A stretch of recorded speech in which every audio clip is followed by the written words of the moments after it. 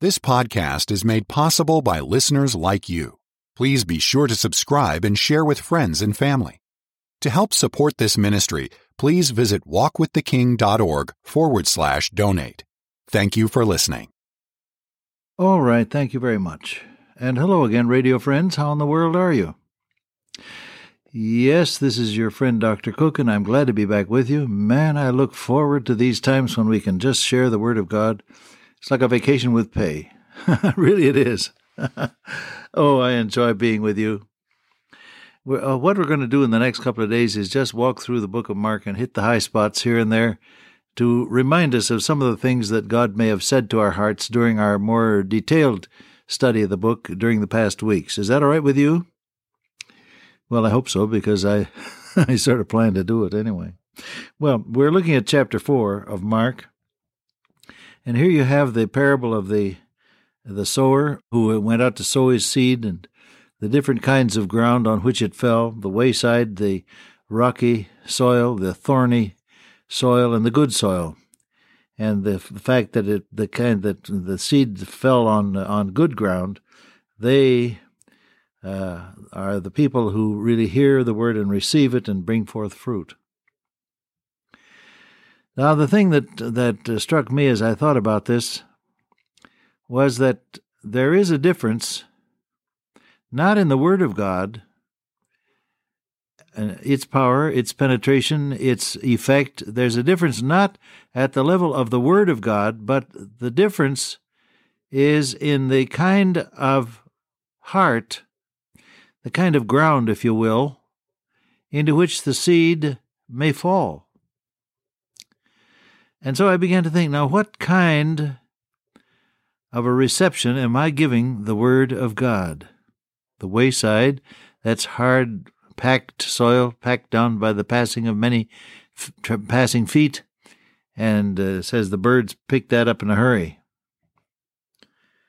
Then there was some on stony ground. There wasn't any place for the roots to go.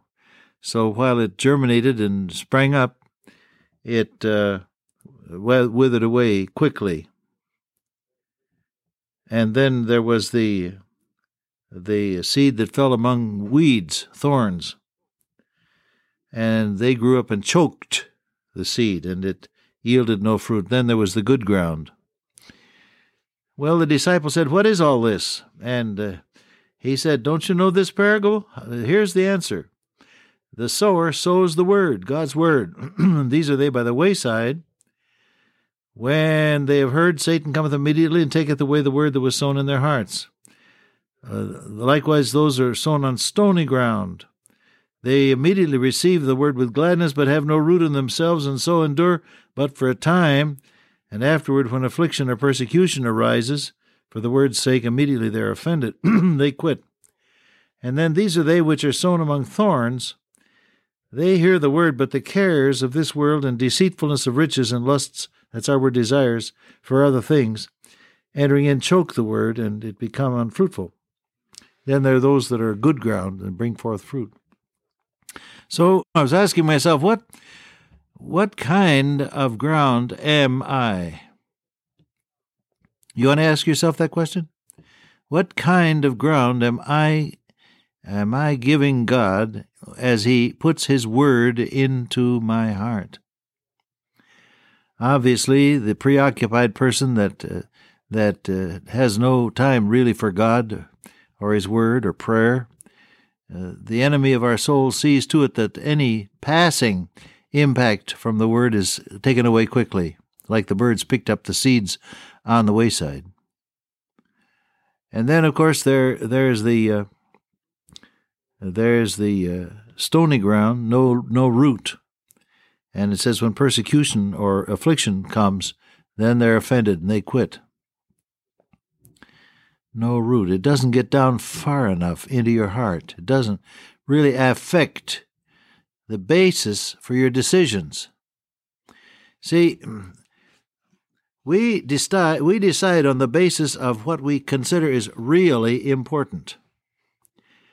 And what seems to be happening here is that although some people are cordial to the word and they listen to it and receive it, as says, with gladness, yet it never gets down into the real basis for everyday decisions. So that when something unpleasant arises, the first thing to be sacrificed is the cause of that unpleasantness, namely the Word of God. Now, see, I need to be reminded that my decisions are to be made on the truth of God's Word, not on the circumstances around me. It's not whether or not I'm happy. It's not whether or not people are kind to me. It's not whether or not I'm being advanced or promoted. It's not whether I'm being harassed, discriminated against, or persecuted. These things do happen. I'm not saying they don't happen.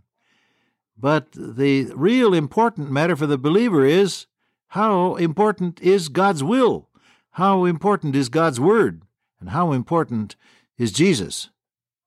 That is the real basis. Then there was the thorns, and they represent the cares of this world and the deceitfulness of riches and the desires for other things. You have your choice, and I have my choice. Anything I say to you, I'm saying to Bob Cook as well. You understand that? Anything I tell you, I've been there. I don't tell you anything I don't really know about. We have our choice as to what will be the supreme concern in our life at any given time. The cares of this world. You're a vice president in charge of sales. I know some of our listeners are exactly in that position.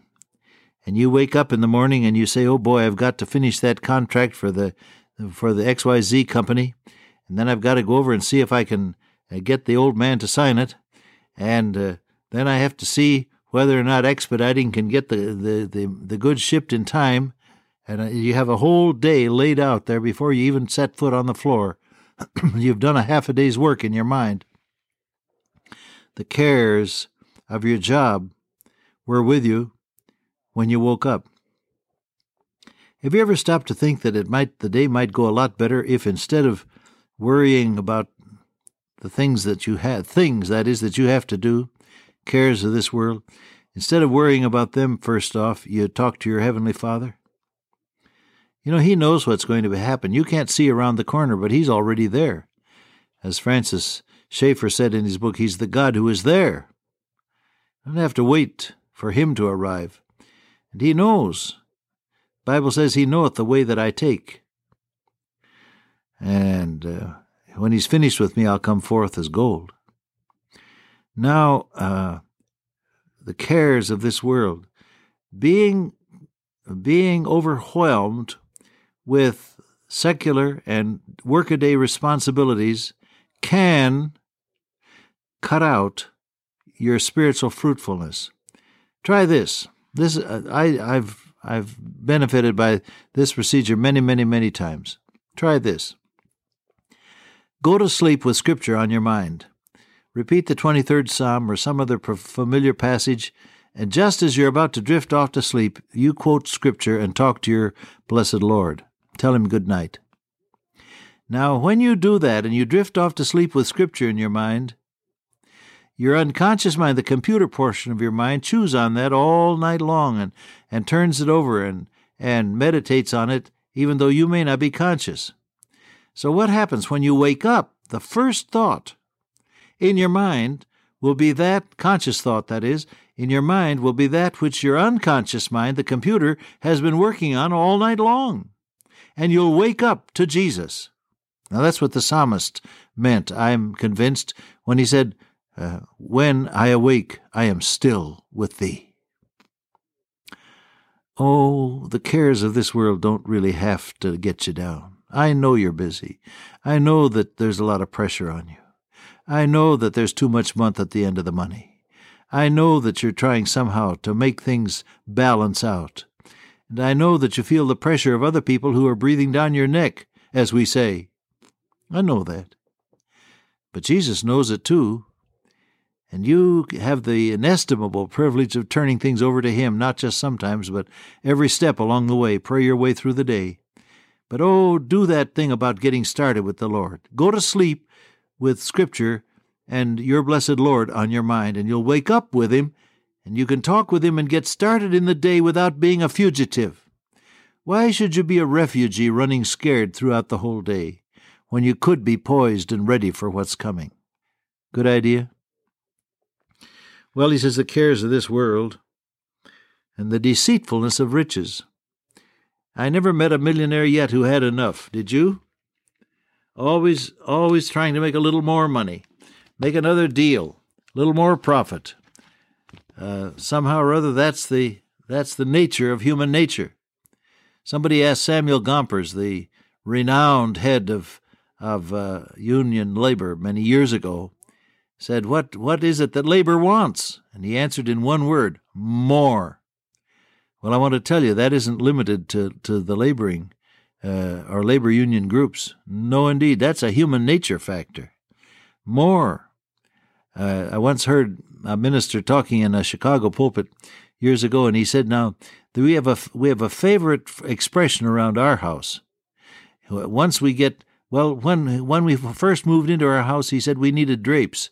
And so we skimped and scraped and saved, and finally we got enough money to order and install some nice drapes at the windows. Then this favorite phrase came into play. Do you know what that phrase was, he asked? It was this. Now the next thing I want is... Oh, there's always a next thing, isn't there? Yes, there is. Deceitfulness of riches. You never get satisfied. I recall the man who said years ago when I was still in college, a millionaire who had made his money, and he said, I've made my millions, but I've lost my family, my children despise me, and I've lost my health. He said it wasn't a very good bargain. Oh, no. Deceitfulness of riches. Money is not to be used to satisfy. Money is to be used to glorify God. Paul said to Timothy, tell them that are rich that they not trust in uncertain riches, but in the living God, which giveth us richly all things to enjoy. Don't put your trust in money, because it can vanish in a hurry. Some wag said years ago to me, they say money talks, but the only thing it ever said to me was, goodbye, pal. I'll never see you again. Well, maybe so. Then he said the cares of this world, the deceitfulness of riches, and the desires for other things. Have you ever wanted something so bad you could almost taste it? I have. Not once, but many times. Oh, I want that. Well, I think you have to take your desires and bring them up to the Lord Jesus Christ. He prayed, not my will, but thine be done, not as I will, but as thou wilt. My meat is to do the will of him that sent me and to finish his work. Desires are not wrong in themselves, but they need to be brought to the cross so that the Lord Jesus can steer them and use them to glorify himself. Well, we go on the next time we get together. Dear Father, today may we be good ground on which the Word of God may fall to bring fruit. In Jesus' name, amen. Till I meet you once again by way of radio, walk with the King today and be a blessing.